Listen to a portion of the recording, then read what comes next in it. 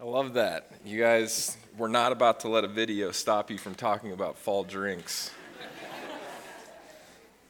I'm Henry Michael. I'm the student pastor here. It's MEA, so you get the youth pastor. Lucky you guys. But let's get into our topic today. Let's pray. The prayer today is from Hebrews chapter 4. Heavenly Father, nothing is hidden from you. You know us, and you want us to know you. You tell us to come to you as we are, and that we can have confidence in the mercy and grace that you offer us. By your Holy Spirit, open our hearts and our minds to your word. Reveal your truth, and help us to receive it. Empower us to stand firm in the faith and teach us to depend fully on you as we join you in the kingdom work you are calling us to. Lord, we're thankful for Fall Fun Fest. We're thankful for the volunteers, the many volunteers that came and helped run that. We're thankful that so many families were blessed through Fall Fun Fest. We pray people who came who maybe didn't have a church, that they find a home here and they find Jesus. We pray for just the unrest in Haiti that's going on, and the students that are unable to go to school and learn and seek an education. We pray for stabilization and safety for those kids. Lord, we pray as we study your word today that you reveal it to us, that we learn to love you and love others better. In your name I pray. Amen. All right, so today we are talking about pride. We're talking about pride. And so to set you up, I'm going to put you into one of my biggest prideful moments of my life. I was interning at this church down in Louisville, Kentucky. That's why I moved down there in the first place right after college. And it was this massive church, and I was a small groups intern. And so this church was planted, however many years ago, I think in the 60s, by this man named Bob Russell. And he's like, I don't know, there's like Jesus, then Bob Russell in Louisville, Kentucky. He's a big deal. But he had retired, and there's a church that planted this church that we were at.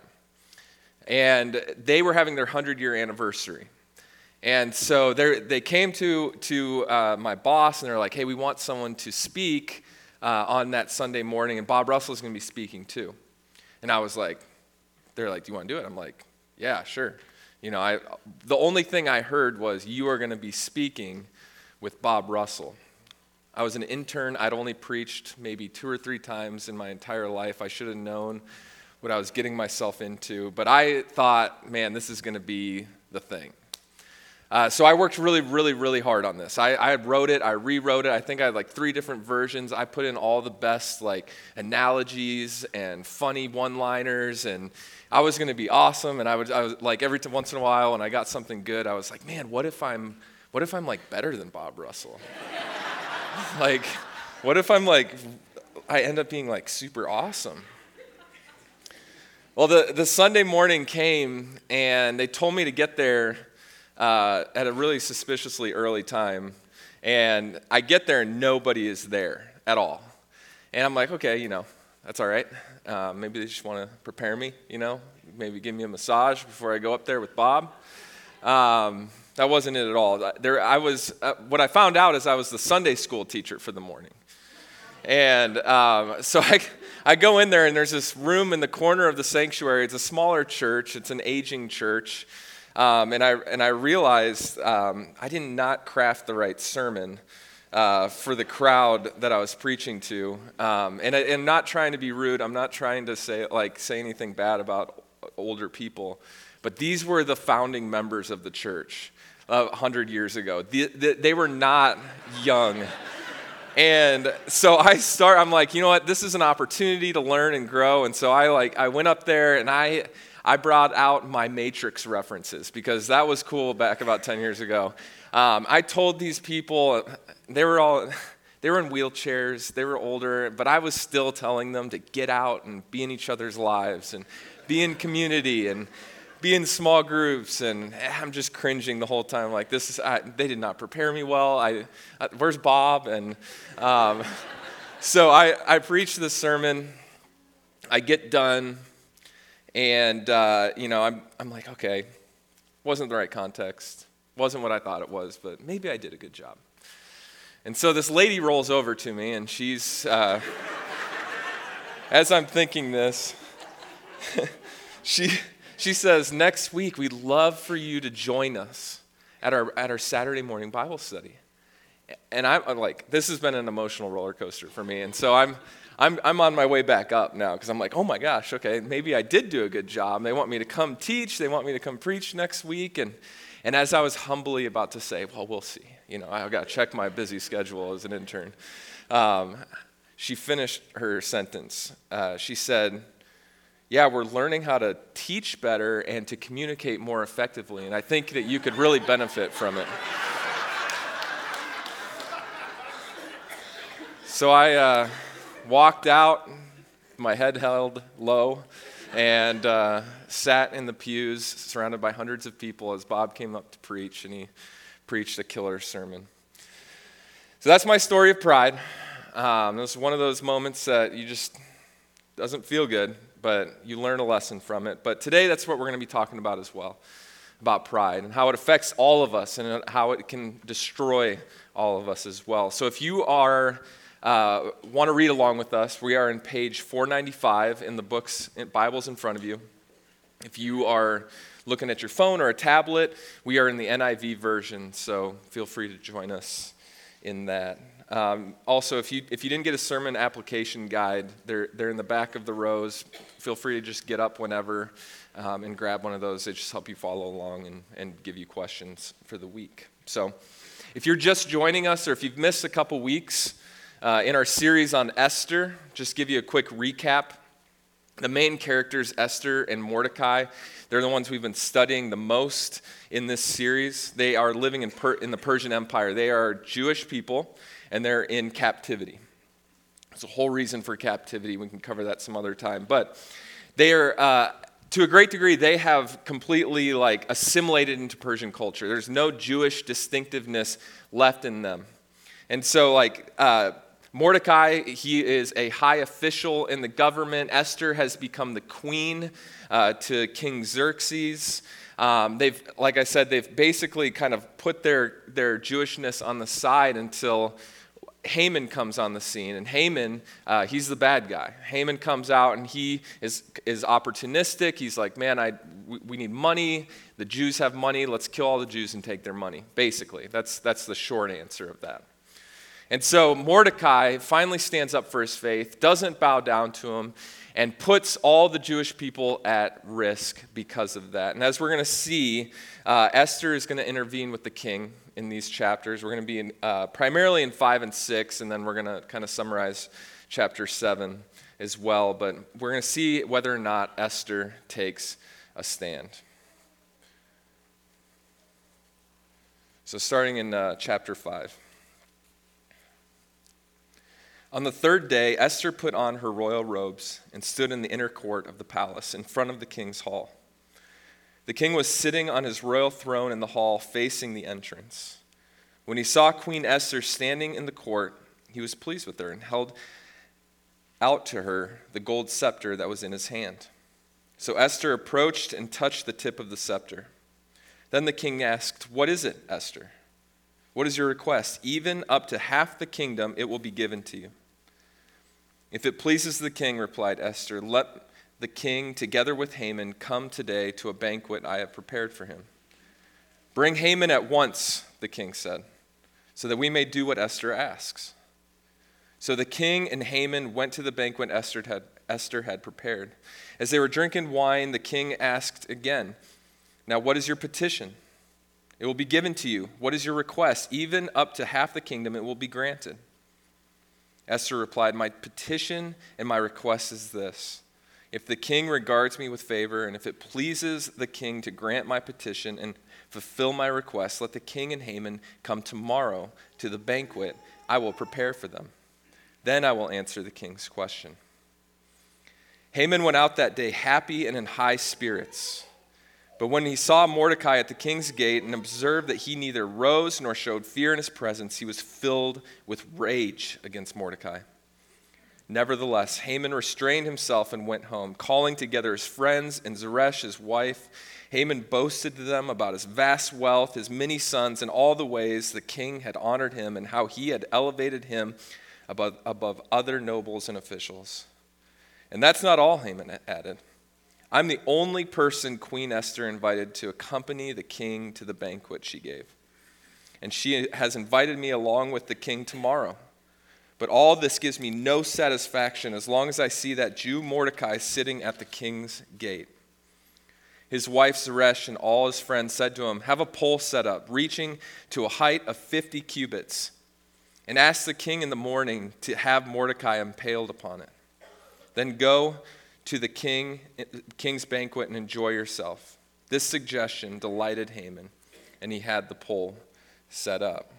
And so what we have here in chapter 6, I'm going to do a quick little summary to jump us forward a little bit. But that night, the king, Xerxes, had trouble sleeping.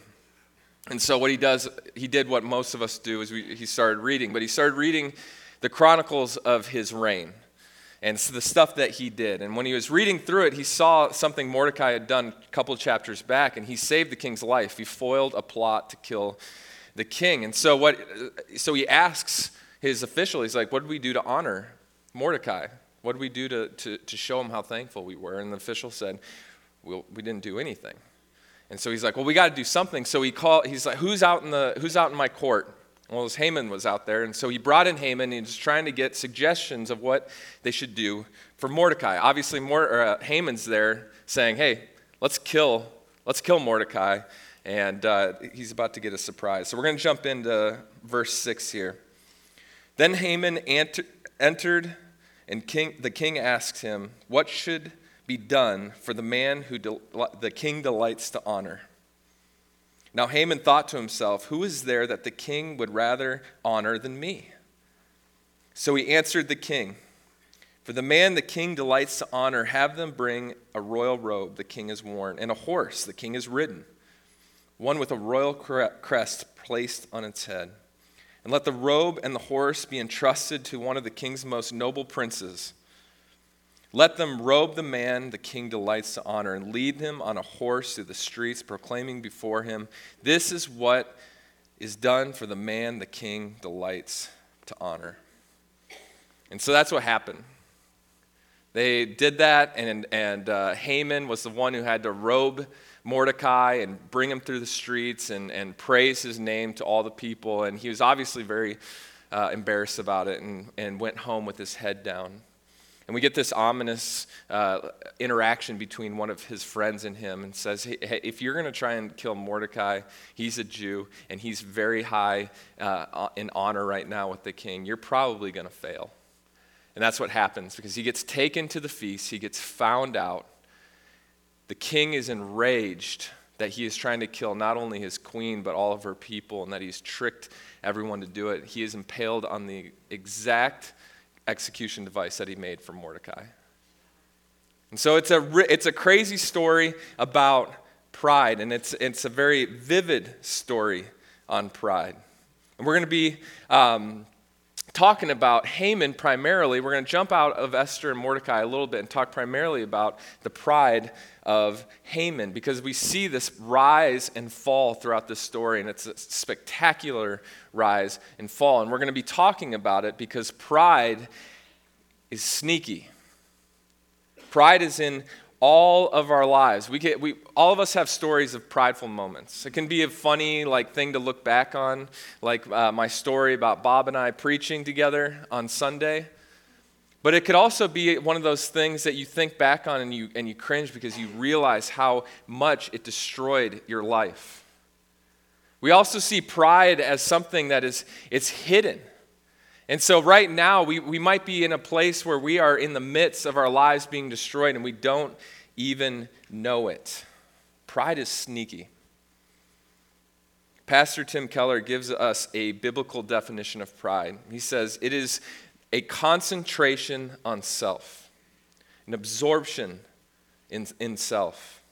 Pride makes you concentrate everything about you so you don't get in relationships, jobs, you don't do anything unless it makes you feel good about yourself. And we see that all throughout the Bible. The Bible is very clear on pride and its devastating effects. We see it in Philippians 2:3. It says, "Do nothing out of selfish ambition or vain conceit. Rather, in humility, value others above yourself." Look to others. Don't look at yourself. In his pride, and this is Psalm 10:4, "In his pride, the wicked man does not seek him. In all his thoughts, there is no room for God." That points to the worship of self and the obsession to self. In Romans 12:16, it says, "Live in harmony with one another. Do not be proud, but be willing to associate with people of low position. Do not be conceited." That's talking, hey, don't hang out with only people that automatically make you look better. Look to other people. Love other people. We're going to do a lot of C.S. Lewis quotes today because C.S. Lewis has written one of the most famous and well-respected chapters on humility and pride in Mere Christianity. So warning you on that, but make sure if you haven't read that chapter to read that sometime this week or sometime soon. But he famously says on pride, "According to Christian teachers, the essential vice, the utmost evil is pride. Unchastity, anger, greed, drunkenness, and all that are mere flea bites in comparison. It was through pride that the devil became the devil. Pride leads to every other vice. It is a complete anti-God state of mind. It is pride that has been the chief cause of misery in every nation and every family since the world began. Pride is dangerous. Pride will destroy you. As we're going to see, as we saw in our passages today, it's important not only to just recognize pride, but recognize pride in our own lives. I think with pride, the temptation is to look outwards. It's easy to look at people like our politicians, celebrities, maybe our spouse or our kids, and we can say those people are prideful. But I think the need that we have today is that we need to look at ourselves, because pride is slowly damaging not only our culture but ourselves. Based on the definition that we talked about on what pride is, there's two major types of pride that we need to look at in our lives. And so the first one is the most obvious one. The other one is a little less obvious, and we'll get to that in a second. But the first one is an air of superiority. That's the one that is easy to see in our world and in our own lives. This air of superiority means that we think we're better than others, we look down on other people, and what it does is it turns us into schemers. We're always calculating how to get the focus on me, how I can get my advantage. We celebrate it in our culture as people who are winners, as people who are competitive, they're shrewd, but at the end of the day, it's self-destructive, and it will lead to what the Bible promises is a fall. This is what Haman is dealing with. This is the sin of Haman. The pride of Haman is an air of superiority, and we see that through his opportunistic scheming. Always trying to find a way to get to the next level, to the next level, to the next level. He is a high official. He's basically number 2, but it's not enough because he's still trying to get more and more and more honors. That's what pride does to us. It's hungry. It's never fed all the way. Now, we may not be as obvious as Haman, but we all have self-destructive, air of superiority things, and some of us more than others. Now, some of you guys might be like, well, that's not me. I'm not like that. I've learned from my mistakes. I can look back and I've had moments like that, but I've learned, so that's not me. But there's another kind of pride that is just as sneaking, just as dangerous, that we probably all have struggled with if we haven't struggled with the other one. And that is a more hidden and deceptive form of pride, and it's masked in inferiority. And this is a dangerous one because we mistake inferiority with humility. We think that, it's just poor self-esteem, and we're just, when we don't like something about ourselves. Or, we do self-deprecating humor, like me preaching on MEA weekend. I had to bring that one back in there. Self-deprecating humor can oftentimes be a form of pride because we're trying to control the conversation, how people see you. We want to say it first because we know they're thinking about it, and we want to say, oh, I recognize that I'm this way, so you don't have to think it or say it. Let's just get it out there. And what you're doing is you're hoping that they're going to say, no way, you're not this way, you're this way, you're good, you're great, you're handsome, you're thin, whatever it is. We use these self-deprecating humors to put the focus on ourselves. This is still pride. It's concentration on ourselves. It's absorption in self. It makes you concentrate everything about you so you don't get into relationships, jobs. You don't do anything unless it makes you feel good about yourself. That can be superiority or inferiority. That's all in the name of humility, but it's not humility. C.S. Lewis says, humility is not thinking less of yourself. Humility is thinking of yourself less. Each form of pride is putting a focus on me, a betterment of me, who I hang out with, whatever position I'm in. It's always about how can I look better. And it's urgent that we see these forms of pride in our lives. And so once we see these forms of pride in our lives, I want to make an argument that we need to do everything we can to reject it. Because although we're not focusing on Esther and Mordecai, they have some prideful moments in their life as well. They lose their Jewish distinctiveness. They're comfortable in their culture. They're not necessarily thinking about other people. They're kind of just happy and comfortable until something happens, and then they take the focus off themselves and their comfort and what they want, and they look outwards. Haman never learns that lesson. Haman is always looking to himself, always looking to win. So how do we recognize a Haman-like tendency, whether it's inferiority or in superiority? Because again, our culture is saturated in pride, and it's really hard to reject it because it's all around us. It's hard to be different in that way.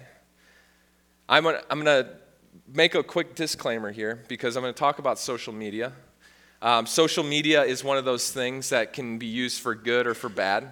I don't want anybody to think after this that every time or whenever they post anything that there's some sort of weird pride behind it. There's some great pictures or posts that are inspiring and helpful.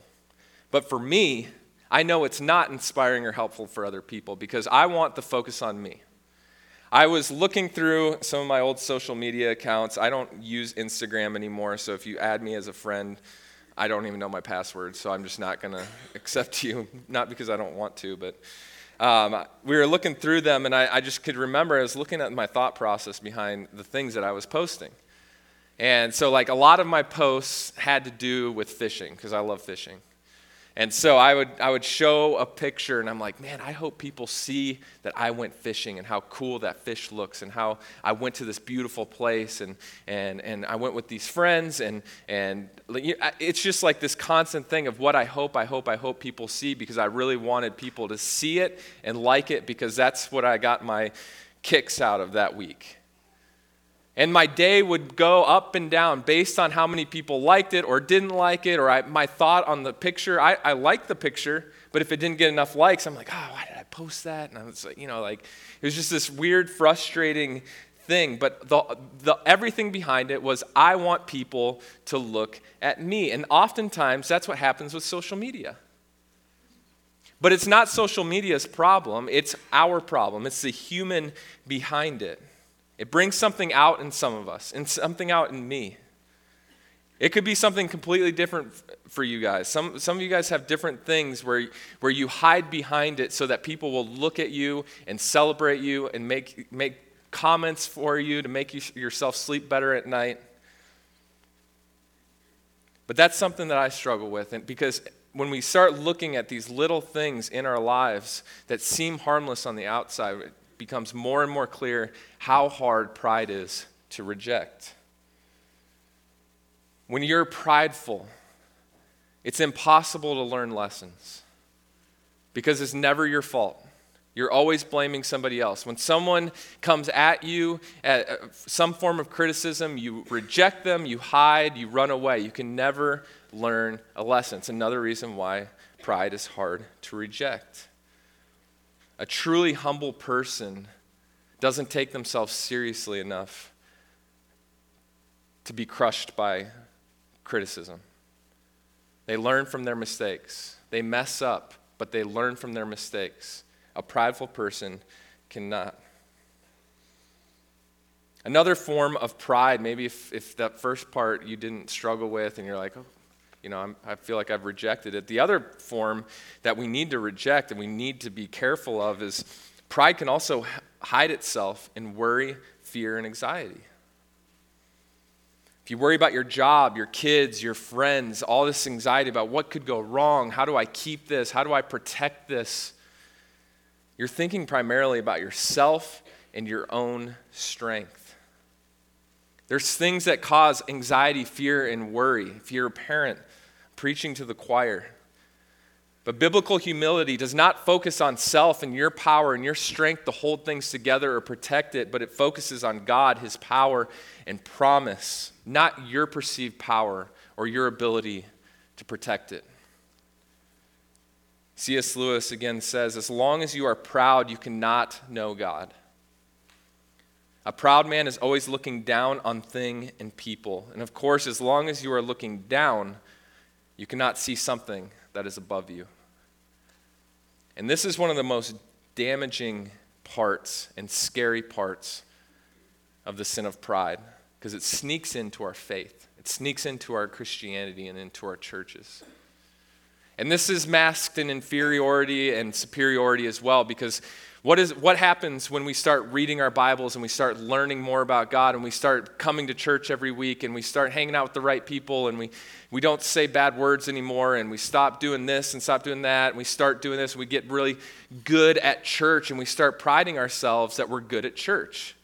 We're pursuing humility and we say, oh, I'm humble because I'm pursuing humble, but what we're doing is we're leaving God out of the equation and we're focusing on ourselves. How much Bible knowledge we have, letting people know how much Bible knowledge we have, and we're putting ourselves in the center and God on the outside. The other way is we realize and we look at God and we look at his promises and how holy he is and how sinful we are, and we start looking at that and we're like, God would never love me. There's no way he can love me. There's no way he could save me. He would never love someone who does this, thinks this way, or wants to do this thing. There's no way God can love me. And again, you're making your faith about yourself. Pride turns worship of Jesus into worship of self. We want to control things. We want to control God. But God cannot be controlled. That's why we have classes like the Story of God. I'm in the Story of God right now, and it's awesome. I'm actually skipping it right now to preach. But it's a great class because it takes you out of the center of your life and out of the center of the story of your life. I went to seminary. I should know all the answers, but I'm learning more and more and more because guess what? I'm prideful. We're all prideful.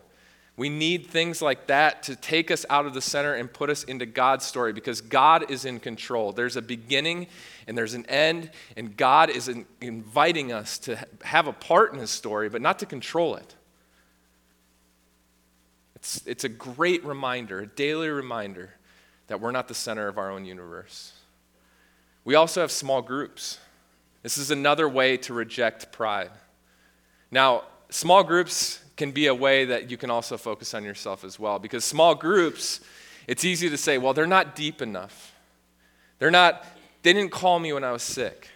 They didn't follow up on this. They're not ministering to me super well. And it's easy to make small groups about yourself, and there's wisdom into going to one small group versus another, but don't make small groups about you. You need community. You need people in your life. You need to open up your life enough so that people can see you in your best and in your worst, and they can point you back to Jesus and point out the pride in your life so it doesn't destroy you. Community is very, very important. In Proverbs 16:5, it says, "The Lord detests the proud heart. Be sure of this, they will not go unpunished." Rejecting it is very important, but it should also scare you. Pride seeps into every area of our lives, and it is a very, very scary thing. And we can be left on things like this and be like, man, what are we supposed to do? Like, even if our religion is bringing out pride, if our, every little thing that we do, like, where are we safe? And I think that's a good place to be. But there's an answer to it.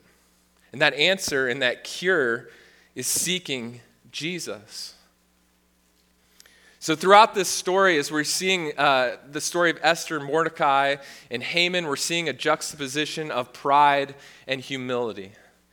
So Esther, in this story, right before she goes in to see the king, she's fasting for 3 days.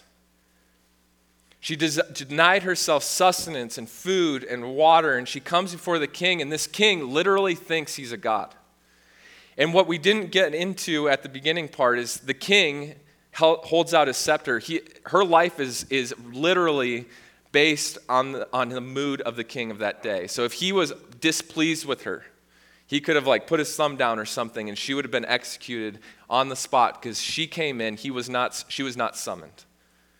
And so as the queen, she comes in probably gaunt and thirsty and hungry, looking terrible because of fasting and being sad and mourning for her people. And she comes in, and the king is pleased with her. She is God-directed. She is not self-centered. She's not looking to herself. She doesn't care if she lives or if she dies because she has died to self. If her people can't live, it doesn't matter to her. It's very important that we see that. But Haman, on the other hand, he's the kind of person no one wants to hang out with. He's the kind of person who gathers his friends together and starts talking about all the things that he's good at and all the things that he has, and no one else gets a word in. He is the ultimate picture of pride, and it's almost to a silly extent how prideful and how evil he is. Now, when I look at those two pictures, I want to think of myself as more of an Esther. Somebody who can put my pride away, that can die to self, that I can think about others more than I think about myself, and I would risk death to save other people. But I think too often, I think this is true for most of us, we're more like Haman. We don't reject pride. We look to ourselves. We may not go to the extent as Haman, but we are guilty of Haman-like tendencies. We wait outside of the throne room, not of a king, but of our God. And we hope that he delights in us by our actions. We hope that he'll call to us, but we don't want him to do too much. We don't want him to ask us to go somewhere that makes us feel uncomfortable, talk to people that make us feel uncomfortable.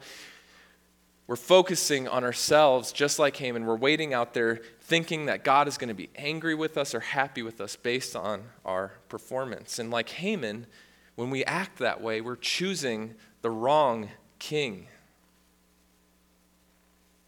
God, the God of the Bible, the King of the universe, the Lord of all creation, is painted in stark contrast to our rulers on earth and the kings of this earth. Our God is loving.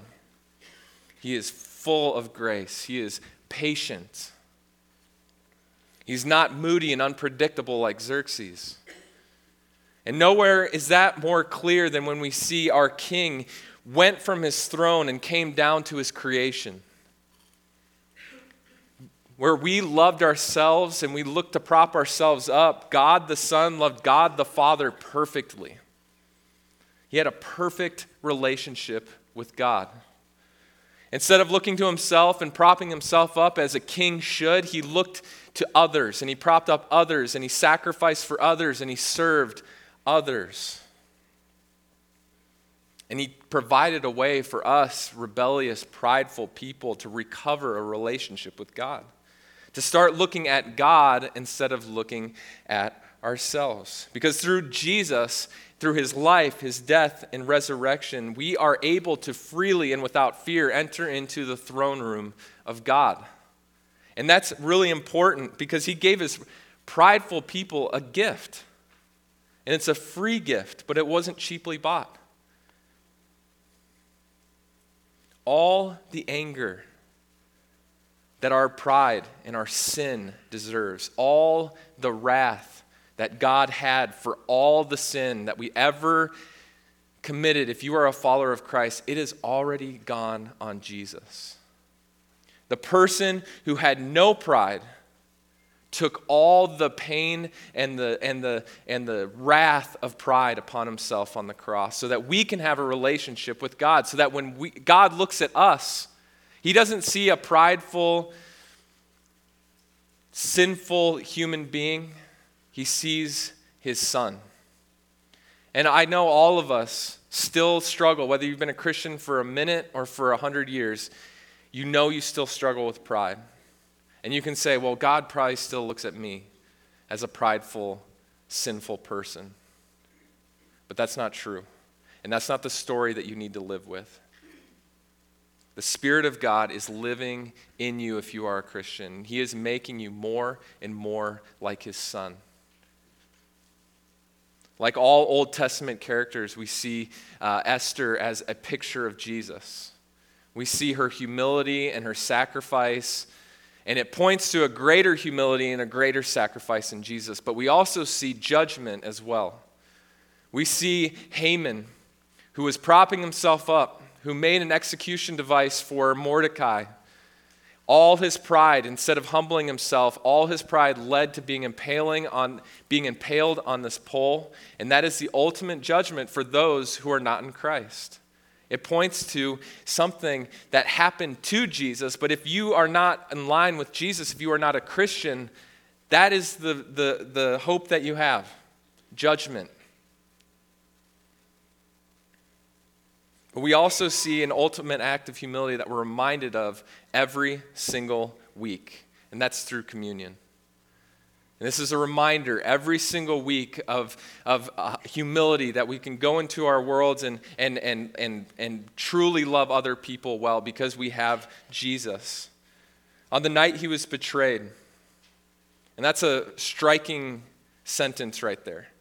Because on the night he was betrayed, what would we do? Well, I would be seeking justice. I would be trying to catch whoever betrayed me. I would be trying to seek revenge. But Jesus sat with his followers. And on the night he was betrayed, he took bread, and when he had given thanks, he broke it and said, "This is my body, which is broken for you. Do this in remembrance of me." In the same way, after supper, he took the cup, saying, "This cup is the new covenant in my blood. Do this whenever you drink it in remembrance of me. For whenever you eat of this bread and drink of this cup, you proclaim the Lord's death until he comes." And so if you are a Christian, this meal is for you. If you are a Christian, you are associated with Jesus, and you are able to take this. If you're not a Christian, don't take this meal. It's not for you. It's not to exclude you, but it just doesn't make sense. And so when we pray, we're going to have a time of reflection and a time of responding. And during that time, come up whenever you want during these next two songs and take communion. We have lighting tables over here for us to pray for people who are far from Christ, that the light of Christ will shine in their lives. We have prayer tables in the back, and just feel free to get up whenever you feel led to. Let's pray. Dear Lord, thank you for not just coming and being an example, but for saving us, for giving us an opportunity to have a right relationship with you. Lord, I pray for everybody, myself included, that as we recognize pride in our lives, I pray that we don't get discouraged, we don't quit or give up or look primarily to ourselves, but we look to you and what you have done for us and that hope that you have given us. Lord, I pray for everyone in here that they're not listening to this as a sermon they want to share with somebody else or think of somebody that really is prideful in their lives. I pray that every single person can see the pride in their own lives and go to you with it. Lord, I pray as we grow to be more like you, that we can love you more and love each other more. In your name I pray. Amen.